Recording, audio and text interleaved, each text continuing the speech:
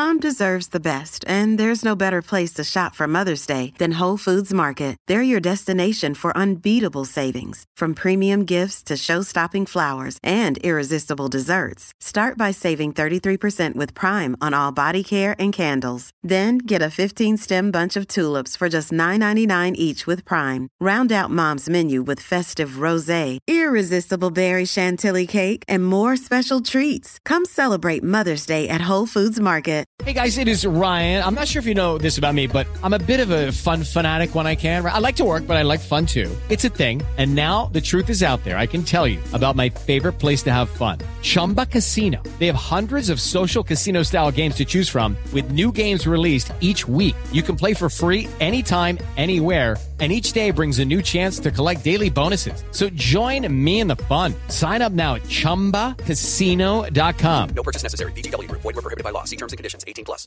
Hello, I'm Scott Soshnick. And I'm Eben Novy-Williams, and this is the Unfinished Business Sports Business Podcast, the Sporticast.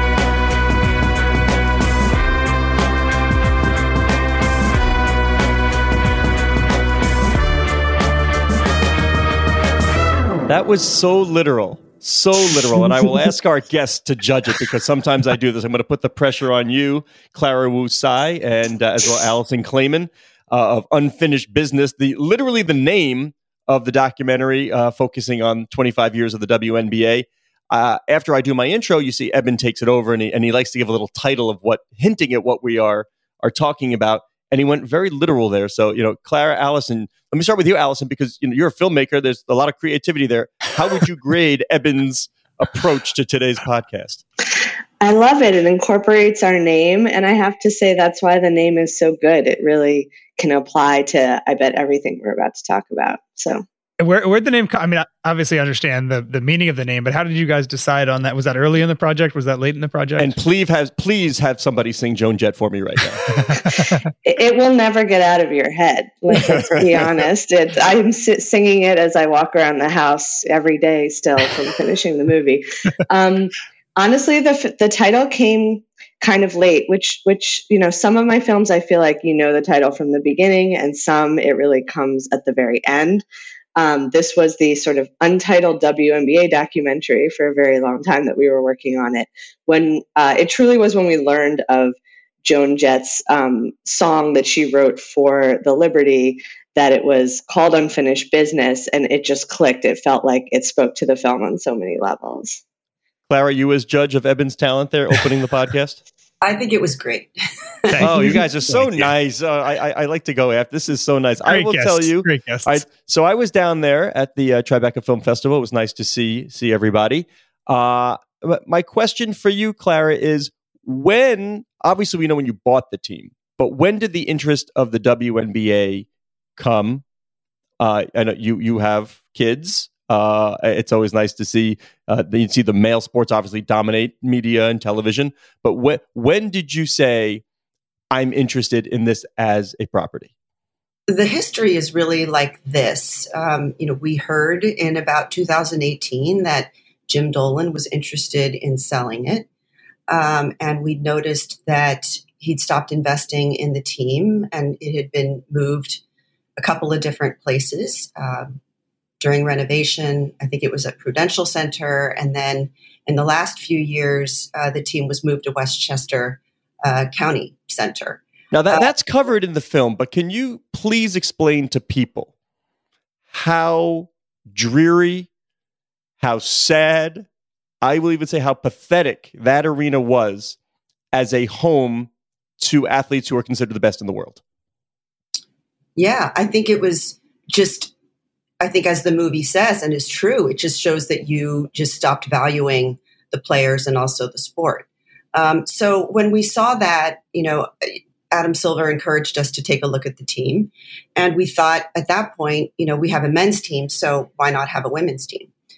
So we did that. And the first thing we did was move them to Barclays Center because, as you alluded to, these are among the best female athletes in the world. And we're also in New York City, which is the basketball capital of the world. And full of grit, culture, art, fashion, right? At the confluence of all of that. And also the biggest media market in the world, right? So they really deserve to play on a world stage. So that's the first thing we did.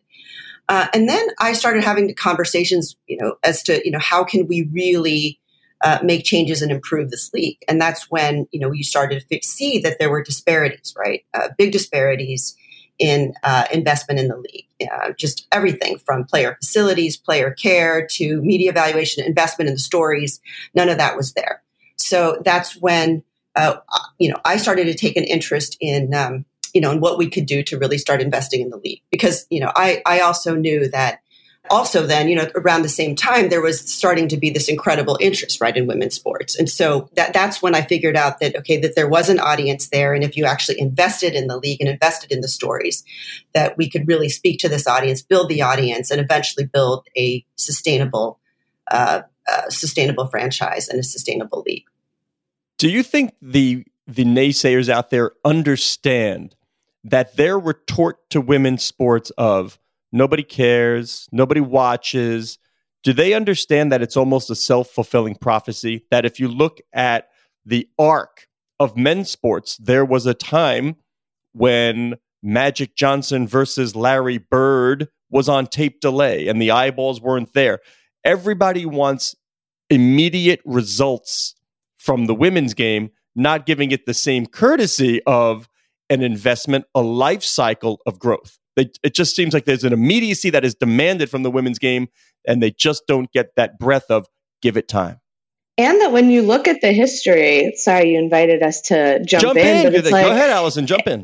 And when you look at the history, that's actually what the WNBA delivered at the beginning. It exceeded expectations. They thought that they were going to have to, tape off seats at Madison Square Garden in the early, games. They sold it out. The first few years really truly exceeded expectations and kind of shifted the metrics so that it's not even like it started slow. It really started with a bang. And then it was like, I truly do believe that, the people who were looking for it to fail had to like catch up to that and then start to judge it harshly based on standards that truly had already been met or exceeded. And they kind of had to like wait a year or two or three, and then they could really pile on and their words had effect. I thought there was an interesting line. I can't remember who said it in the movie, but that when you invest in, a lot of people who invest in men's sports do that knowing that there is a long-term time horizon here, and it could be decades before you see that money back, before it's profitable or whatever, and that women's sports in America just don't seem to get that same kind of leeway or that same assumption about the time horizon of what is successful and what isn't. Exactly. That's why it's great to hear what Clara is saying. Yeah, I wanted to say that, actually, this is something that I got from watching Winning Time. The very first episode, it was, I think, 25 years the NBA had been in existence, and Jerry Buss was brought in because the league was on the verge of bankruptcy. Okay, well, 25 years, we're 25 years in, right? So it's like 25 versus 75, right? That's a kid and the grandfather. That's me and Eben. I've been doing this a very long time. Dirty little secret. But there is a great benefit to having someone who's sort of been around all the time. That's me. And then I can teach, the young whippersnapper, Eben, what I've seen and what I've heard. But dirty little secret, Clara, I will tell you, there were a bunch of owners who kvetched about, and I mean, air quotes here, having to take a WNBA team. They felt like it was almost forced upon them because David Stern believed in it so much. David told them, you need to do this, and they reluctantly went into that. Where do you see the life cycle now? I know you want to be there. You want to make the investment, but that's a big difference when you have somebody who wants to do it, who has a vision, who sees the ROI down the road, versus somebody who feels if they were forced to do it and to keep David happy, okay, we'll have this team. Right. And so now, there is an arc, and you can see, well, first of all, we had a big $75 million capital raise. And we also have some new deep-pocketed owners who've come in, right? Mark Davis and a few others. And, they're investing because they see the potential. Now, clearly, our success is built on the backs of some of the original owners, right? Who've been there for 25 years and carried all the losses on their backs. But I think that the arc now is turning where people see that this is a very good business to be in. And that's it's a much different mindset and outlook than how it started. Well, Clara, what's next, do you think? I mean, there's a new CBA, there's the investments that you're talking about. When you look at whatever the next thing needs to be, is it more commercial partnerships? Is it more media? Whatever it is, what do you think is kind of the next step? Just say yes and yes and yes and yes. Yes and yes. But the main thing is a new media deal, right? And I was actually, I'm sure you all saw the news yesterday. The MLS just signed a $2.5 billion deal with Apple streaming, and it's a 10-year deal, which is basically valuing at $250 million a year, and with very similar viewership. Actually, I think the viewership is not off by that much. Maybe 350,000 versus us is also around the similar amount. So our media deal with ESPN expires in 2025. So, we're now in this position where we have a lot more benchmarks, and we're a lot more sophisticated in how we analyze our viewership and the value that we bring. So that's actually that's going to really move. That's really going to help the sustainability of this league, is to really get a much better media rights deal. Because as we know, women's sports has been undervalued by the media. It feels like every couple of weeks we're hearing a women's hockey game, that Olympic game that does better than the volleyball, Stanley softball, Cup games, college volleyball, college softball. It does feel like there is a lot of at least viewership momentum behind a lot of different women's sports right now.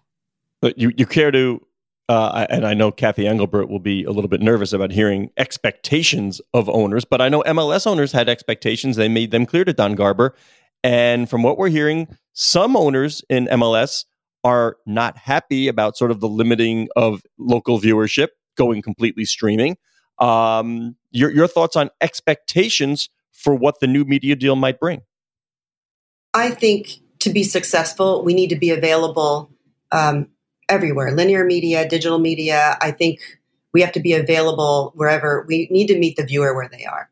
So I think there's going to be a combination of deals through, again, traditional broadcast channels, but also a lot more streaming. And I think I don't know if the audience knows, but the WNBA audience is very young, very digitally savvy. They use a lot of social media. They want to see little bits and clips. And so I think it's really up to us, right? How we package and market the product. People will want to watch the full game, but people will also want to watch little bits. And it can be from a 30-second clip to like a 5-minute clip, right? So I think we need to develop how we present it. And it needs to be available widely on all sorts of channels. Eben knows this very well, and I always bring it up on the podcast. I consider my 12, soon-to-be 13-year-old my focus group of one. I don't even call him my son. He's my focus group of one.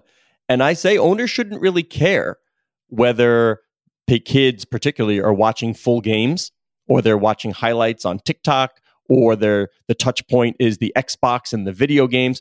Get them in, get the eyeballs, get the attention, and then figure out a way to monetize those eyeballs. Like, there's many, many ways you can do that. It doesn't have to be the traditional, I'm sitting for an entire game, right? Right. And watching this, now you're coming from a directing standpoint. You need protagonists, antagonists, great.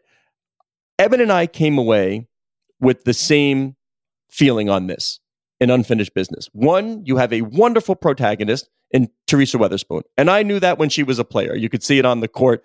But what a wonderful character. But, right, Michaela Oyewade, unbelievable character. Dee Richards, unbelievable character. And I'd be willing to bet that if you ask casual sports fans any of their names, you'd be at less than 5% recognizability.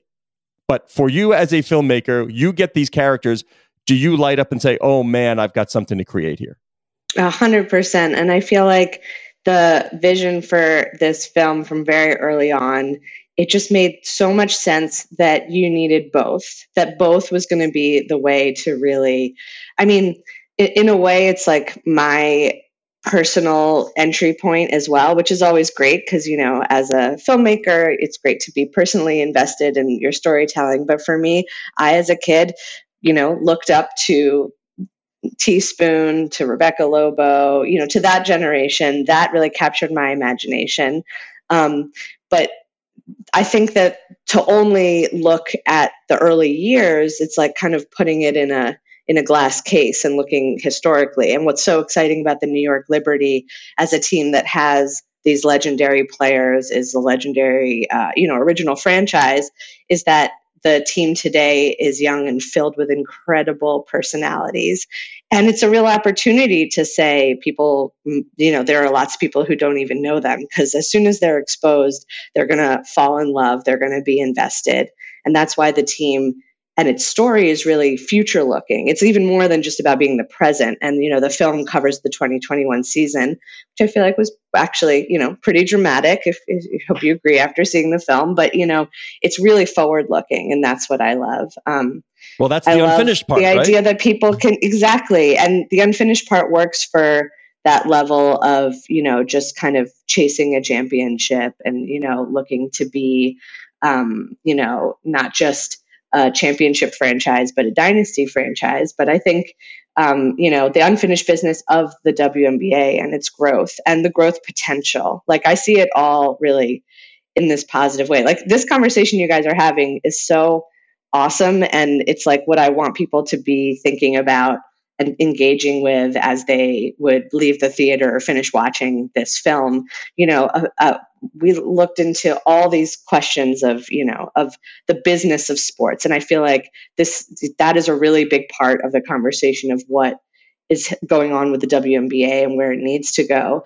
But I think then I realized as I interviewed everyone, I got all this research about, broadcast rights versus, endorsements, what was the attendance? Like, I'm trying to answer all these questions. And then in the end, it really just comes down to storytelling. And I think that really is where this documentary gets to come in. And so that is why, it's great to hear your takeaways. Like, look at these amazing characters.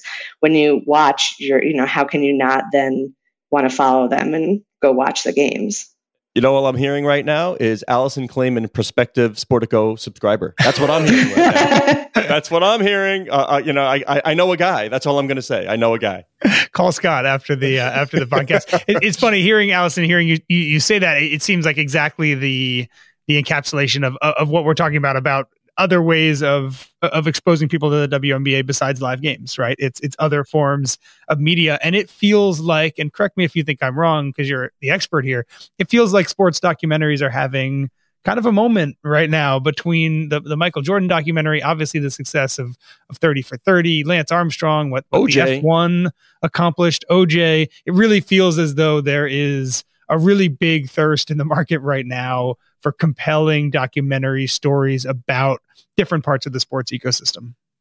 Yeah. And I think, to be honest, that there needs to be more excitement around women's sports stories as well. And I think that this is also kind of a personal mission for me and for the whole team, that this film can be one to sort of bust down the doors, because I think the same kinds of biases that you talk about when it comes to, WNBA versus MNBA stories, let's say, like, at a time when everyone's really thirsty, I think there can be this idea like, oh, there can only be one, like what's going to be the one women's sports doc this year, which of course will be ours, but I'm going to say it's not going to be the one. It's going to be the first of many. And I want it to really show people, like, you love this, well, get a load of the next one and the next one and the next one. Because there's so much story here. There's absolutely no reason why these stories wouldn't be as compelling. And I have to say, it's not just docs. I'm loving the scripted. I really enjoyed Winning Time.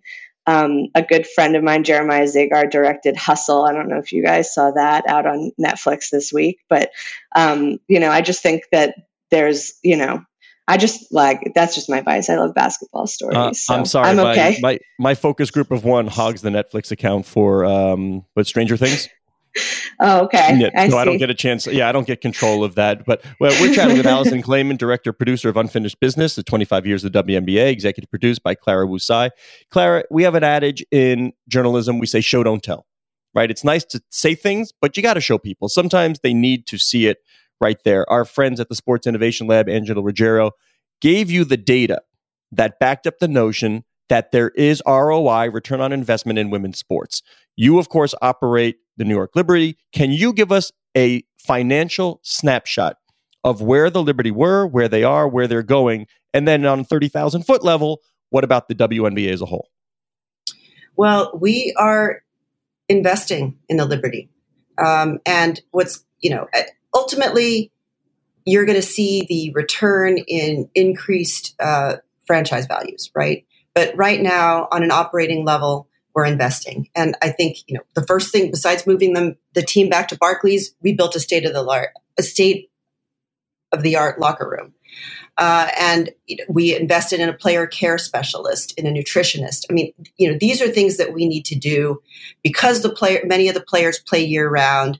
They come back, they don't get enough proper rest and recovery, know when they can actually, after they come back from overseas, when are they ready to take the floor again? I mean, we're definitely in investment mode, and also investing in the marketing, in the storytelling, in a movie such as this one, right? So the picture is truly an investment. Investment means different things to different teams and to different owners. But in our case, we firmly believe that in order for the league to be successful, we need to have a very successful team in New York City.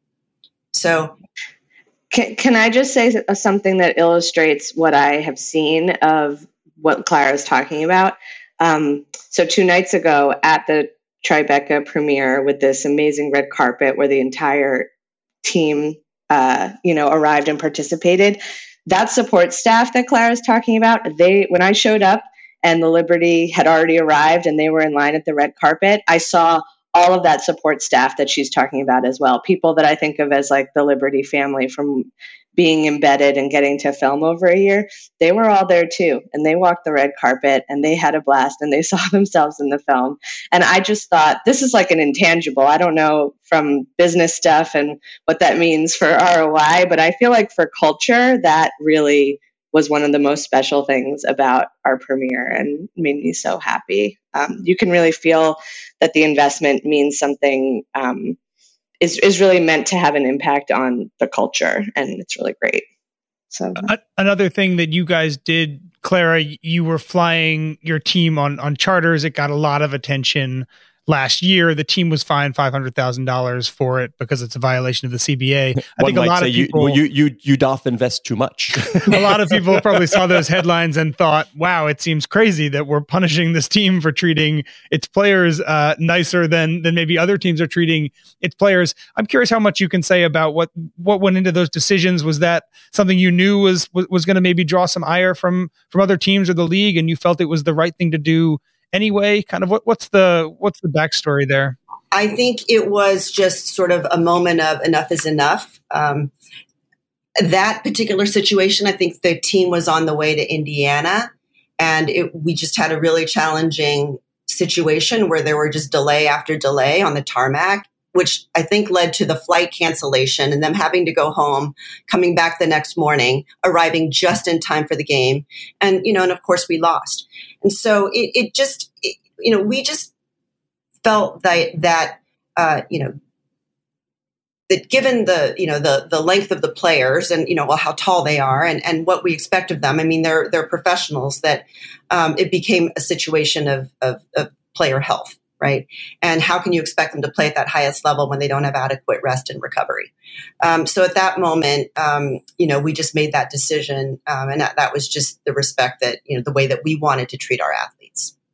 So where does that stand on a league-wide basis to solving the problem? Everybody should be treated that way. But again, I'm sure there's some pushback in some teams that say we don't have the resources to do it. Well, correct. And by the way, we didn't mean to be reckless, right? I mean, because I think, as we said all along, I mean, the key that, the needle that we're trying to thread is to have a very sustainable business, but at the same time, showing the players that we value, right? Their athleticism, their commitment, their place as role models, right? And so how do you do both, right? How do you show the respect for what they deserve, but at the same time, build a sustainable model, which can be a model for other professional women's sports leagues?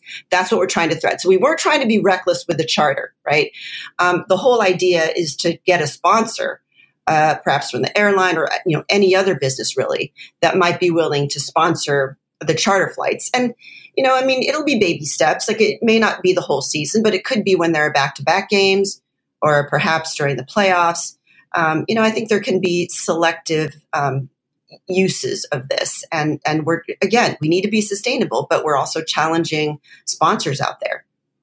We had Christine Lilly, the legendary women's soccer player. I was just going to go there, Evan. I was just going to go to that on story. An earlier version of this podcast. And she said that when they were flying around the country, all the women would be in the middle seat on all of the airplanes. And you could see down the line, just a little red hoodie, the top of the red hoodie, down the middle seat of the entire airplane, just because that was the way that the U.S. women's national team, one of the best, if not the best cheapest seat, right? soccer team in the world, the cheapest seat, the way that they flew.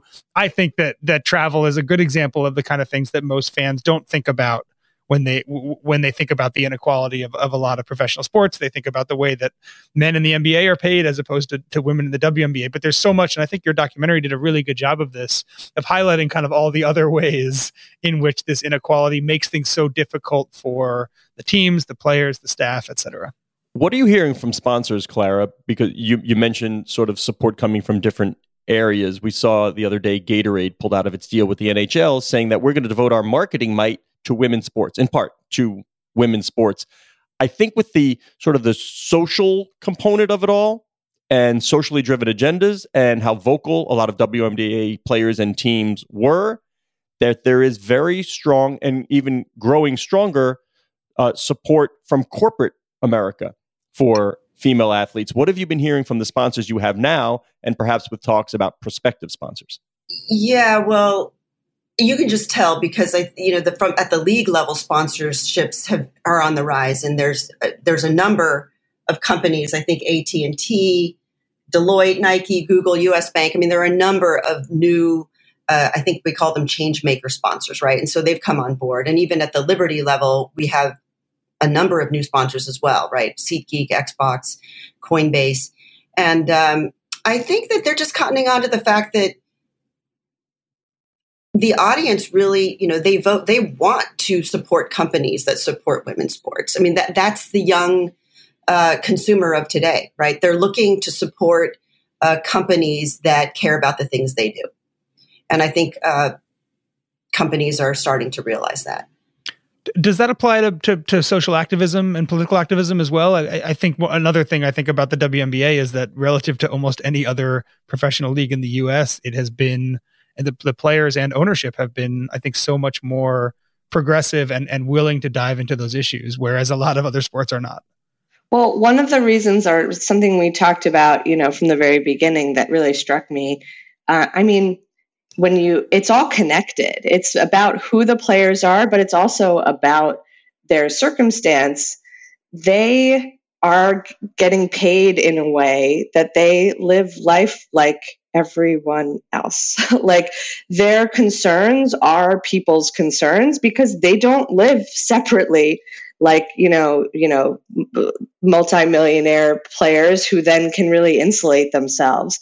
So it's not just like an identity issue.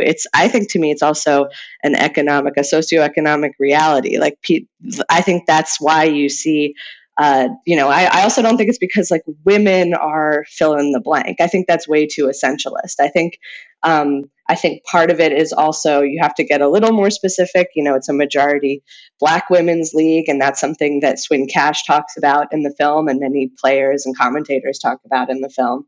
But to me, it's just like their concerns are very well matched to the average consumer because their lives aren't that far apart from them. Well, every now and then, sport and society, it does bust out from beyond sort of the confined space of the court. And we certainly have that now with Brittney Griner. And it has certainly, called attention to the fact that, wait, why was she in Russia in the first place? And maybe people didn't realize that they have to go. Women's basketball players must go play year round. And Clara, you certainly touched on the fact that it's not good for the bodies, that the rest isn't there. But where do we stand? We've seen the league sort of get together in support of Brittney Griner. I see on social media it's been X number of days since. Can you give us an update on sort of what's the level of participation from team level, league level in the Brittney Griner detention situation? I think there's a lot of concern. And many players are, that could be me or just, I think there's a lot of concern. And actually, you probably noticed that the Celtics wore Brittany Griner shirts before one of their games, and that helped to call, I think, a lot of national attention to the matter. I think, I think a lot of work is being done, at the league level to try to, to secure her release. But I also just saw that it was, just extended for 18 more days. So I don't have any late breaking. I'm not on the negotiating table. No worries. Are there conversations? Obviously, the main thrust is getting Brittany back. Are there conversations at the league level about that? This is a sad kind of byproduct of the fact that we still are not compensating women enough, that they don't feel the need to go and play for bigger dollars and pick your European country in the offseason. I'm curious if that is part of the conversation around Brittany, or is it really just right now, let's get her home safely and then maybe discuss the kind of the ancillary issues here? I think it's let's get her home safely, number one. And then, the league has marketing agreements now. And there are a lot of players who get paid to stay during their off season and market the league. And in fact, I think the movie also suggests that Benija and Didi didn't go overseas, and they stayed in market and were visible all over New York. And there are going to be increasing opportunities for that. But, the other thing is that the women play 36 games, right? They don't men play 82, right? So it's a shorter season. Just structurally, right? It's that way. So, ideally, some of the women who are well known are going to get their own sponsorship deals, right? Their own shoe deals, which will allow them to not have to do that. But for others, it's so lucrative. It's just the amount that some of those overseas teams are able to pay and willing to is kind of hard to give up. For people who don't know, actually, what is the reason why a team in Russia is willing to pay so much more? Is it because of the fan base is that much bigger over there? Is it because there's media deals? What's the economics there? I just think that if it's something that they do, it could be something that they're willing to take losses on. The other thing is that they don't have an NBA. So there is a lot more. There's a lot of fans there who come and pack to come to watch the WNBA games. But there are numerous reasons, and by the way, they all don't pay the same amount. I don't think a team in Spain is paying what Russia pays.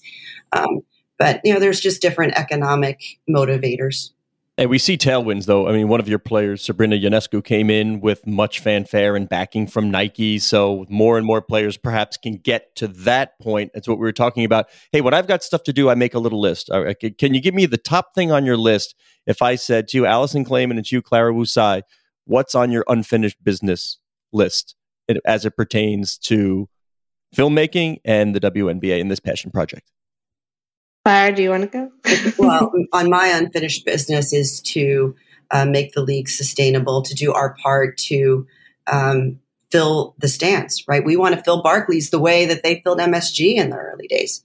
That's my unfinished business. And the players say they want to win a championship, but I want a dynasty. So we're talking multiple things. I love when pressure. the owner has a stated goal of not happy with one championship. You gotta love that the players are going to roll their eyes and say, "Oh my Lord, one is not enough." How about one? Yeah, that's how you build. Come on, you buy a team to bring championships to your community. That's what we're doing it for. Our community of Brooklyn. What it's going to do to the community is just, it can't be understated. And that's why we do this. All right, Allison, do you get a lot of attention? Obviously, you feel something for the players now in the league or just sports in general. Any unfinished business in this genre? Oh yeah. I think, Unfinished Business was produced independently. So right now we are, in, conversation with interested distributors. So I think, having the release of this film that can match or exceed that epic premiere that we had, which was truly special, for any Tribeca film and for a documentary to be at that, the largest venue, completely filled, have people, from all walks of life. That theater was filled with sports people, doc people, just generally interested New Yorkers. And the reaction was the same, So it's like, this film is going to convert people, if not just open their eyes to what is possible to enjoy from the WNBA. And so I think for the film to do that, it needs to have, a fantastic release. So that's what's up next. All right. So if Clara can have her dream of multiple championships, I can see right there, on the charts, 1 and 2, Unfinished Business and Top Gun Maverick, right there. Yeah, exactly. I mean, if you were there and saw the panel afterwards, which included, Benijah, Sabrina Teaspoon, Crystal Robinson, Sue Wicks, I felt like everyone got to see what great material we had to work with. I was like, see how hard it was to cut it down to 90 minutes? There's a lot more entertainment here for everybody. I tell my reporters all the time, you should be struggling with what to leave out of your stories, not what to put in. It's very true. It's very, very true. That is the process of doing this work for sure. And hopefully though, and I feel good about, I feel really good about the film, and I feel like there's so much more there. And always you watch and 90 minutes isn't enough. And in this case, there actually is a very clear next step for an audience member, which is to tune into a game, to follow some of the players, to go to a game. I think I had so many people. I saw lots of Liberty fans at the screening, but I had so many people who were not. They were coming as film people or as documentary people, and everybody was pumped. Everybody was pumped and wanted more. And I think, that's not just the filmmaking. That's the product. So I'm excited about it. Yeah, and say the fact that we were given a 900-seat auditorium and it was full. And Nike sponsored our after party. It was just, it was so wonderful to see the momentum and just everybody's engagement with the film. Everybody was just really engaged and incredibly supportive, and the reaction was just really amazing and more than what I even expected and hoped. All right. Yay. The film is Unfinished Business. That is Allison Klayman and Clara Wu Tsai. Thank you very much for joining us, ladies. Thank you. Thank you. All right, Eben, I got to tell you, I was there at the Tribeca premiere. I know you've seen the film, and like the biggest takeaway I had, and I think it was the same as you, is that there are so many compelling characters that we're in this, that we were not really familiar with. So we can only imagine about sort of the general viewing public. And you just wonder, what does it take for someone like Dee Dee and the nails and the fashion and the hair and the spunky personality to break through and become mainstream? I thought Allison said a really interesting thing right at the end there about how the logical next step when you see this film is that, maybe I want to watch a Liberty game, or maybe I want to go to a Liberty game in this next upcoming season. It makes me think that I know these documentaries are obviously tremendously expensive, but it makes me think that maybe all sports teams should do some kind of smaller, lighter version of this after every year, right? That is like a recap in some ways of the last year and gets fans, both fans who really love the team and are invested already, and fans who maybe aren't that aware of what the local team is doing, how compelling their people are, as kind of like a precursor to the season. I think it's a really interesting, and this goes back to the conversation that we all had about sports documentaries right now, and there's tons of them out there that have had this success. But yeah, it makes me realize that you're right. There's so many compelling stories out there, and things like this give a nudge to people that maybe aren't aware of them.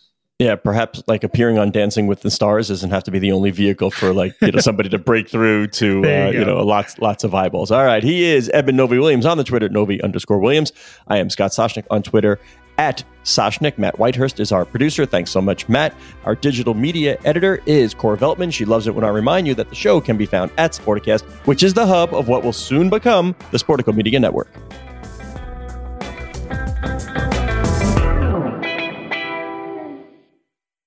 Step into the world of power, loyalty, and luck. I'm going to make him an offer he can't refuse. With family, cannolis, and spins mean everything. Now, you want to get mixed up in the family business. Introducing The Godfather at ChumbaCasino.com. Test your luck in the shadowy world of The Godfather slot. Someday, I will call upon you to do a service for me. Play The Godfather, now at ChumbaCasino.com. Welcome to the family. No purchase necessary. VGW Group. Void where prohibited by law. 18+. Terms and conditions apply.